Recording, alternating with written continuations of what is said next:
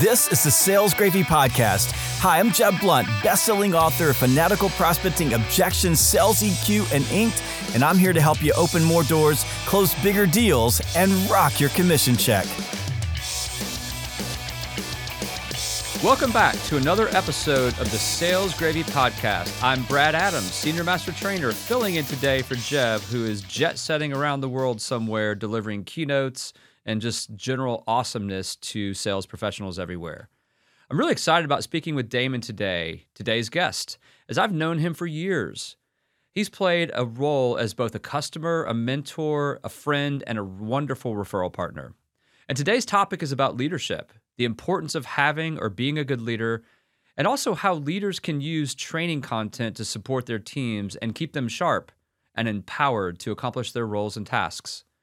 Before we begin, I'd like to invite you to explore the comprehensive training suite that we have available in Sales Gravy University. For the avid listeners of this podcast, I want to offer and personally recommend that you take a free course so that you can see what it's all about. You can get a free course today by going to learn.salesgravy.com. That's learn.salesgravy.com, and be sure and use the promo free course. Now I'd like to introduce Damon Lembi. Damon is the CEO of Learnit, a great company in San Francisco, and he's also the best-selling author of The Learn It All Leader. With 24 years at the helm of a corporate training company that has upskilled over 1.8 million professionals. That's a lot of people, Damon. A lot of people. Damon studies how leaders and organizations learn or don't. I love that. And what prepares them to succeed in times of accelerating change. Damon, so glad to have you on the podcast today. Brad, I'm honored to be here. I've been a big fan of the Sales Gravy Podcast for a long time. And as you know, I've been following and leveraging the tools and the resources that Jeb and your team's created. So it's great to be here. Thanks for having me. That's why your team's so amazing, right? It is. It definitely plays a part of it. It's had its impact. Well, another thing that plays a part of it is your leadership, and I'd like to learn a little bit about your journey. Tell me about becoming the CEO of Learnit and all the joys and challenges that that's been providing you. Yeah, there's been a lot of both, but no, overall it's great. Learnit, we've been around now for 28 years. It was originally started by my father, who, like a lot of great entrepreneurs, he wanted to learn how to use, back then, how to digitize his real estate portfolio. He had a large real estate portfolio. And so he went and took a class, and this was in the early 90s. And he thought it was boring and stiff, thought there was a better way to do it. So he got curious and came up with a solution for Learnit, which was to have shorter micro classes, 90 minutes, let's say. And I was just finishing up baseball at Arizona State, I should say, college, but baseball at Arizona State. And I thought my career was going to move on and for baseball, and unfortunately it ended. And so I was kind of like, well, what am I going to do now? And so I wasn't sure if my skills were transferable. And so I was really fortunate to have a real estate company to go into, or a hotel chain. But I decided to start from the ground at this new company called Learnit as a receptionist in June of 1995. Can't believe it's been 28 years. And fast forward, I've been from teaching classes to doing sales. I've been the CEO. I did just about every position, and I've been the CEO now for, like you mentioned, 24 years. So it's been a wild ride. I never thought I would get in the corporate learning world, but I love it, and I've learned a lot.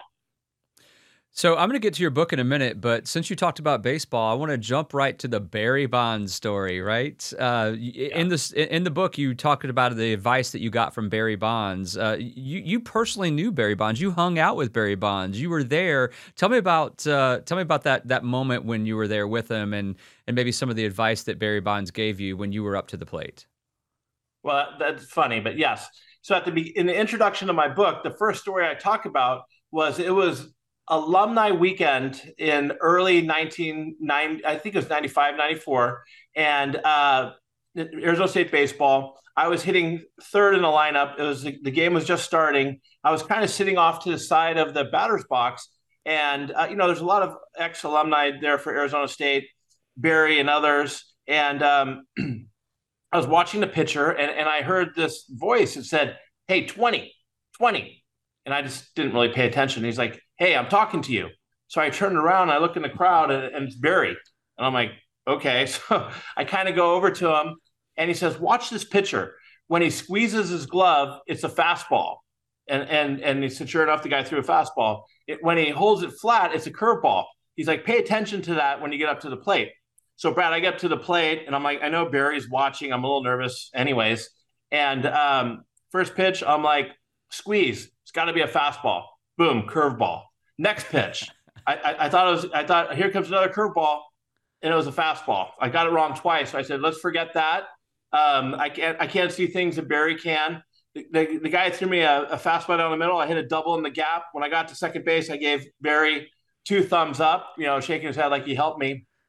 And the funny thing is, fast forward to 2008, Barry became really good friends with my father, Walt Lembi, and he didn't recall that story at all. But I got to travel with him when he went to break the home run record, and I learned a lot. And really, going back to the alumni game story, what it taught me, and for my book, was Barry was he's a student of the game. Here he is watching a college game, and he's dialed in, he's focused, and he's learning. And which is great, is he's not only learning, but he's sharing back with somebody like me and helping out. And that was just a tremendous experience for me, and it was a lot of fun. That sounds awesome. I bet Barry was an interesting character, and he was incredible for sure. Regardless of all the vibes, he was an absolutely stud of a baseball player. And I'm an Atlanta Braves fan, as you know, and he terrorized us for years with multiple different uniforms that he had on. So I know that leadership is a passion of yours. And this is your first book, right? Show us the book, by the way. Show us the cover. Show us what it looks like. Yeah, the Learn It All Leader. Yeah. The Learn It All Leader. Mindset Traits. Awesome. That's your first book? Yes. Okay. Fantastic. Had a lot of success so far. What was the catalyst to write it? So really, the main catalyst to write it was that I really enjoy giving back and helping others in the business world, especially. And I've had a unique look into all these organizations, thousands of organizations over the years, about how they lead teams, how they drive motivation and everything. And so I just really wanted to kind of give my unique spin on leadership. I think it's unique. Getting back to baseball, I played for 3 Hall of Fame Division I baseball coaches at Pepperdine, a junior college for a year, and then at Arizona State. And really what I learned from them is what I helped model my leadership style, as well as what I learned from my dad. So learning and me being able to do that, I wanted to be able to give back. The second motivation was I really, my father, who was like my idol, he passed away in 2010. And I have 2 little kids, as you know, we spoke about this, a 5-year-old and a 2-year-old. And I really want them to be able to see learn more about their grandfather. And I thought this was a unique way to do it. And not just, all the stuff my dad did, but, my mom and everybody else in my family who's contributed to learn it. Like you mentioned, we've trained about close to 2 million people. So we've touched a lot of lives, and I want them to get to know my father's legacy and learn from his leadership style as well. Fantastic. What would you say his leadership style is? Well, his leadership style was he was super positive, and it was a very outgoing and had a big heart. He trusted everybody, Brad. He gave everybody an opportunity, and he had a big vision. He had moonshot vision. He would shoot for the moon, and even if he landed halfway, it was better than what most people would even give a shot for. And he wasn't somebody to put together a 15-year business plan. He was more like, hey, I got this idea, let's do it. And then get behind his team and try to get it done. That's how you move mountains. Reviewing your book again, I read it when you first sent it to me, and I was so thrilled that you thought to even conclude me on that first PDF, if you will, before you even sent it to print. But one of the concepts that you mentioned is the concept of go all in. Go all in. What is an all-in approach, and why is that so important to be an effective leader? First, let me start off by defining what I mean by the term leader. Okay. Now, being a leader, Brad, it doesn't mean that you have to manage 100 people, 50 people, even 2 people. We can all be leaders in our own right. As a individual sales rep, you're a leader. You could be a leader on your team. Of course, as a parent. So I just want to set the record straight. Leader is all of us. And what I mean by going all in is, if you look at what you're doing, is just give it 100%. For me, and you can be all in different areas. Like, I'm all in. I've always been 100% in at Learnit, right? I'm going to give it my best shot. And now I'm a parent of a 2-year-old and a 5-year-old. I'm all into that too, so giving your best effort. And I think that really resonates in sales as well, because sales isn't the kind of occupation, let's say, that you go in and you just kind of haphazardly say, I'm going to try sales today. I'm going to pick up the phone and dial 10, make 10 calls. Next day, not do it. You got to be committed to sales, or committed to your leadership, or whatever you're doing. And if you go all in and you fail, a lot of people don't want to go all in because they don't want to fail. But even if you fail, you still have great learning opportunities that you can move for next time. So that's really what I mean about, going all in and really committing to what you're doing. I love that. My son, Smith, he's my third son. He literally just yesterday started a role. He's still in college, but he's working for a roofing company and he's selling roofs. It's probably not the easiest sales job, but what I love is he's just such a learner. Like, he's been like, Brad, or he calls me Bradams. Calls you Brad? Bradams. He calls me Bradams. Bradams. The reason for that is because, whenever he would say dad, like 5 dads would turn around and look. And so then he started calling me Bradams, and I was the only dad that turned around and looked. And so he got my attention that way. But he's been watching listening to these podcasts and watching these influencers on TikTok, and he's just absorbing. He called me last night at 9:00 after he was done doing door knocks, and was just lit up like a Christmas tree, just so excited. And clearly, like, he's all in. Of course, that was day one. You should be all in on day one, right? But I love that concept of all in. You can't, if you're trying to lead people and influence people and move people and shape people, you can't dip your toe in. You've got to be 100% committed. They're going to smell it. They're going to see it. They're going to know it. If you're not authentic and engaged, it's going to be a problem. So I really like that. So one of the core principles, and I'd love to see that, I saw this in your book, one of the core principles at Sales Gravy is that we always do the right thing. And sometimes that causes me to have to go back and redo something or whatever, and it's punitive sometimes. But at the end of the day, like, doing the right thing is so important. And so when it comes to doing the right thing, why did you think? I mean, I feel like this is a blinding flash of the obvious question, right? But why did you think that was so important to include in the book, and share with us some of the things or the stories around doing the right thing and why that matters for leadership? You would think it'd be blindingly, obvious, but but it's really not, to some people. And again, the first baseball coach I played for was this Hall of Fame coach named Andy Lopez, who's awesome. And Andy and I actually connected 30 years after I left Pepperdine. The year after I left, they won the World Series, go figure. Of course. And we connected, and I met up with him in Tucson, and I gave him a copy of my book, and he kind of flipped through it. And he's like, you know what, Damon? If you recall, I had 2 rules at Pepperdine. Number 1 was show up on time, and number 2 was do the right thing. And I think that this is really important for sales. First of all, showing up on time, that has to be a no-brainer. I mean, you have to have respect for your customers and your coworkers. You always have to show up. And then the second, do the right thing. Sometimes players would say to him, well, coach, that's kind of broad. What do you mean? He's like, you know what that means. Whatever the situation is, you know the difference between right and wrong, and do the right thing. And in sales, if there's a better opportunity for your customer, lead them down that path.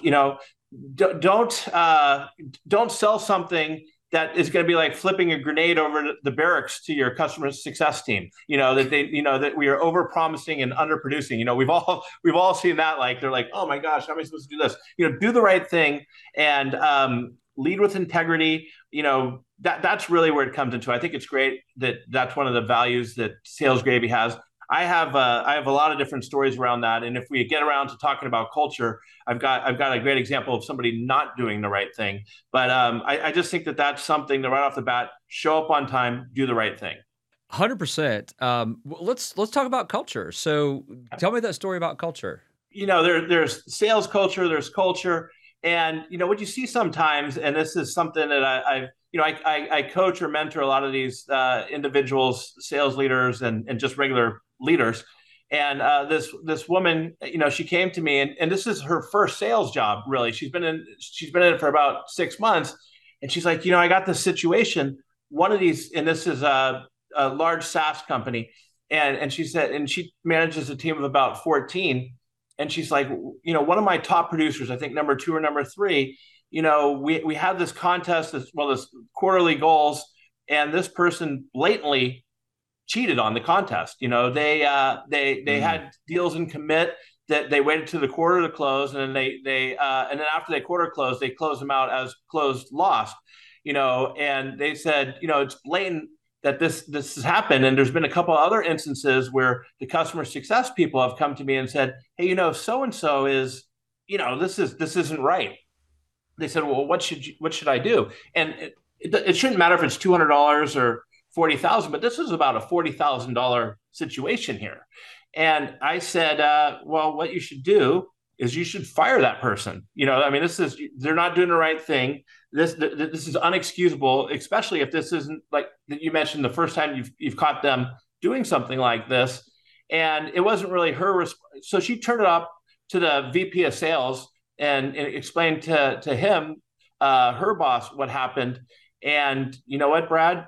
The last I checked, about 2 months ago, that individual was still on the sales team. And Oof. To me, having somebody who's blatantly lying or cheating is setting the wrong example, and especially when other team members know about it. And the short-term gains aren't going to make up for, I think, the long-term effects that that's going to have on. I think culture is really important.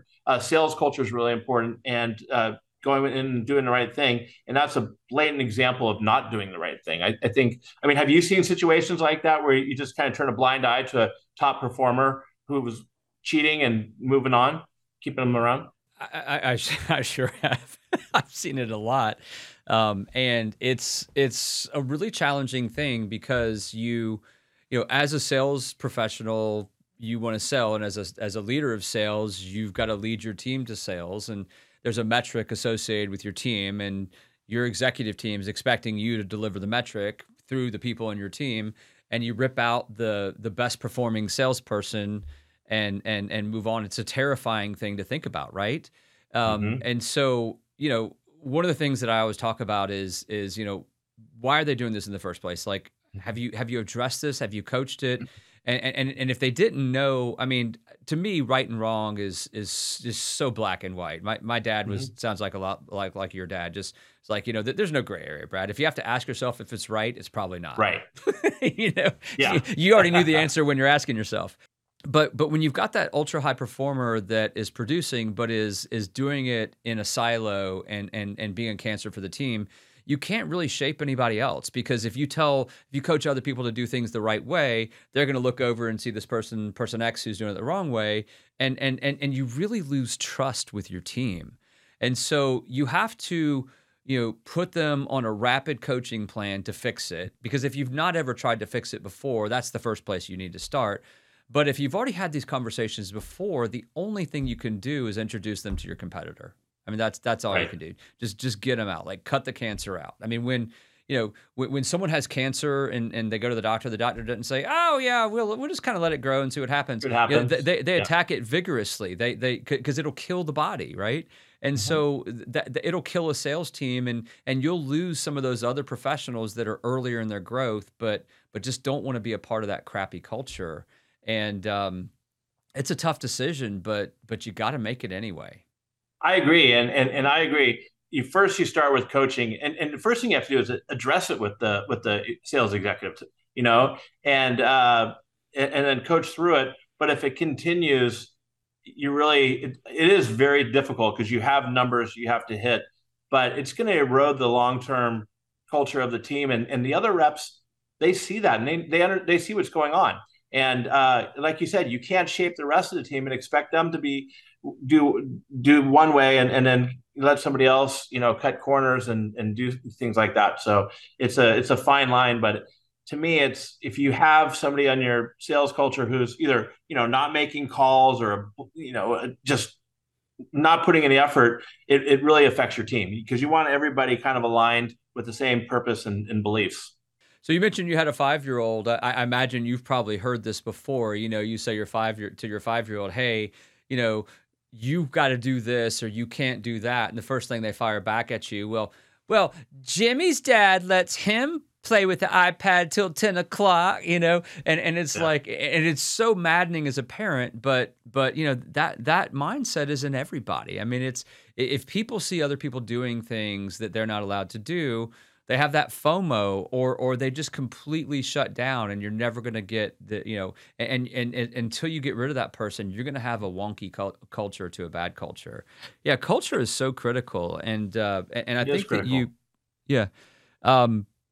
so what do you do other than doing the right thing? Like I've talked to your team, and you've got people that have been there for a long time. Like they started off as high schoolers practically, and here they are, having grandkids. I mean, they've been with you for a long time. Those are exaggerations, by the way. But obviously you've done something to create a really good culture for your team. What are some of the things that you've done? Good question. I think what I've done is, I've had a lot of success getting people early on in their career, and being able, with maybe the right kind of attitude and the right kind of traits, and developing them their skills. The other thing you really want to do is you want to create a healthy competition, amongst the team members when it comes to sales, but you also want them to be collaborative.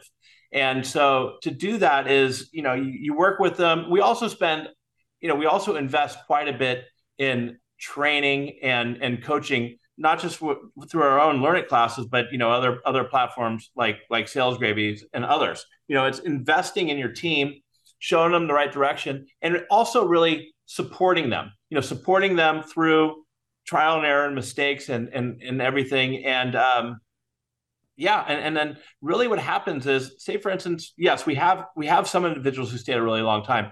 We also have individuals who have stayed, 2 or 3 years and left, but they left on great terms. And what happens when you do that, Brad, is it becomes a funnel for referrals.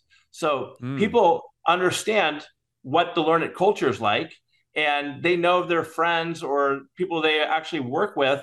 And if they think they're a good fit for the Learnit culture, they'll send them our way. And that's like our number one way to recruit, is just through either existing team members or the alumni, as I call them. I love that. The Learnit alumni. The Learnit alumni. You're part of it. There you go. You can be on the sidelines. Hey, 20. Yeah. Being the alumni, they can be on the sidelines too. So awesome. So obviously leadership is leadership. Whether you're leading an operations team, whether you're leading HR, whether you're leading accounting. But sales leadership, oftentimes I hear sales leaders say, but you don't understand, sales leadership is different. And that's definitely true, but there's a lot of core, sort of fundamentals of leadership as well. So if you take your book, what would be some of the takeaways in your book that might really specifically connect to sales leaders? Because obviously that's, sales professionals and sales leaders is our primary audience. What do you think would if I read your book, I'm a sales leader, what are some of the core takeaways that I would get? So I think there are a lot of similarities in leading teams, whatever type of team. But I also definitely think that it is a different beast leading a sales team, for sure, I think. And if you look at my book, I talk about really 4 key traits to be a successful leader. 1 is humility, 2 is curiosity, 3 is integrity, and 4 is courage. Now let's look at this from a sales perspective. Humility, as a sales leader, you don't need to have all the answers. It's important for your team to know that you surround yourself with great talent and not be afraid to ask questions, or even when you bring in somebody new, say, what's your prospecting cadence? Show me something, right? So you're always continuing to evolve. When it comes to curiosity, I think that this is key. We've talked about this, Brad, before. It's like asking great questions and listening. Everything kind of runs through curiosity, especially in sales. If you sit there and you can train your team on being better listeners during discovery, and not formulating an answer and cutting somebody off before, how many times, if you just let the client finish what they had to say, you might get nuggets in there that you wouldn't have heard otherwise. So always teaching your team and working your team to being curious. Having integrity, we already covered that. And also the last one is courage. Hey, it takes courage to make phone calls. It takes courage to be hung up on or to be told no. And in sales, you have to help instill resiliency in your team and courage. So I cover a lot of those 4 traits in my book. And those are really, if I think about it, where I think that sales leaders can get value out of it. Curiosity is the one that stood out to me of those 4. Obviously, all 4 of those are critical, but I oftentimes see sales leaders. We teach the concept in our leadership program, for our sales leadership program, that you're not normal. And when you have a sales leader, you've got a sales leader that was really exceptional in sales and showed a knack for leadership, and somebody along the way said, "Hey, this person could be a really good leader," and they get moved into a leadership role. And in that leadership role, they learn a broader scope of what the company does, and what their objectives are, what their goals are, what their outcomes are, 5-year plan, all those things. So they see what's happening up in the stars. And then oftentimes these leaders are talking to a fairly new rep, and they're like, "What's wrong with you? Why can't you just see this? Like, why isn't it so obvious to you that like it's obvious to them?" And Right. that's because they're not normal, but they're not willing to apply the curiosity. They just jump to conclusions. They jump to assumptions, and they think this is the wrong fit. This is a bad hire. This person's an idiot. This person is terrified of prospecting or whatever, right?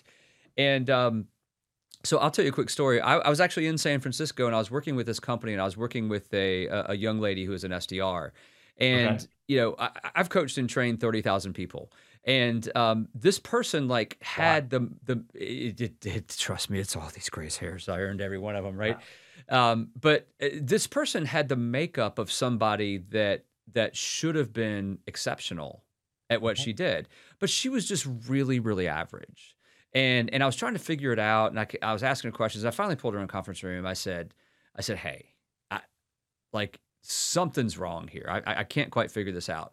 Like, what drives you? Why do you want to do this role? What makes you come to work every day?" And then she told me some BS story that wasn't true. Just whatever. She's like, all the canned things that you hear, right? Yeah. And I just what you're expecting to hear, the playbook that nobody gives you, but everybody knows. Right. But then I applied curiosity, and I said, "Come on." I dug deeper. I peeled the onion back, and she said, "Okay, but this stays between you and me." And I was like, "Okay, now we're talking, right?" And so then she said, "My husband is a software engineer." This young lady was in her 20s. Her husband was maybe a year or 2 older. So young, early career folks that were sort of making their stamp on the world. And she said, "He makes almost $300,000 a year. He kills it. He's so good at what he does." And I think it's great.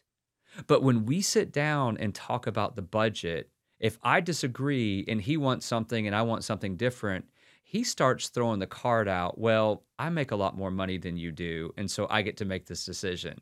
And in my mind, I'm like, "Girl, you need marriage counseling." But I was just gonna say, I wonder if they're still married, because that doesn't work at my house. that would be tough, right? But she said, "I want to make more money. I want to be good in sales because this is a place that I can make a lot of money, and so that I can have an equal say in the budget." And I was like, "Okay, I could work with that." There you go. So later that afternoon, I walked by her and I looked at her, and she was just talking to some friends, and she should have been making calls and booking appointments. Yeah. And I was like, "Hey, how's that budget going for you?" And she was like, "Ooh," I saw her ferocity, and she just dug in. 30 days, Damon, 30 days, she was the number 2 person on the team. There you go. But if I wasn't curious, like if I didn't apply the curiosity, if I didn't like try to, like if I didn't just say, I made a mistake on the hire, or whatever that might be, I would have swung and missed. Yep. I didn't hire her. I mean, I was just working at the company to help them. But they were ready to put her on a pit plan because they're like, she's just not, she's been here long enough. She should be doing. But it just like being curious, like curiosity is so, so critical. I love that that's part of your book. And that's something that I see almost globally, that sales leaders just flat out, like, if you think you're curious, you're probably not as curious as you should be. Amen. I love that. I say the same kind of thing. Yeah, exactly. That's awesome. Let's see. I'm losing myself in my chapter 5. There you go. Okay. Look for learning. Look for learning. I love that. For me, this kind of connects in 2 ways. This is look for learning for myself, like upskill myself, like get better as a leader myself. But also as an advocate for my team, I want to look for learning for them too. Why do you feel that this concept of always be on the lookout for learning, again, feel like this is a blinding flash of the obvious, but you obviously thought it was important enough to be put in the book. Why is this concept something that you were passionate about and you wrote about? Well, I think it's because I think you always want to be evolving. And really, Brad, everybody you come into contact with, you can learn something from them. They know more about some topic other than what you know. So there's always learning opportunities out there for you. And I think as a leader, whether you're a sales leader, well, whatever you are, you want to have that drive to continuously be learning, so you can evolve. And then you want to take that learning, because the only way you're going to hit your numbers, or your team's going to be successful, is through your team. So you get passionate or excited about this learning, and then you turn around and you work with your team on it. So I think great leaders are great students. They're great extractor. They know how to extract information through being curious out of people, and then they share that information out, to help evolve and grow their team. Damon, obviously you're the CEO of Learnit. I'm at Sales Gravy. We're both in the same space, although we specialize in sales. You specialize in all people in the business. But if you look at a tool like your platform, Learnit, where you provide training for corporations, and our platform, Sales Gravy, where we provide sales-specific training, how might a leader think about the concept? And there's a lot of other companies out there that do what we do too. So, but how would a company use additional outside resources like Learnit, Sales Gravy, and other companies that apply that? How would they best utilize that as part of their overall leadership and coaching? And what are the best practices around that?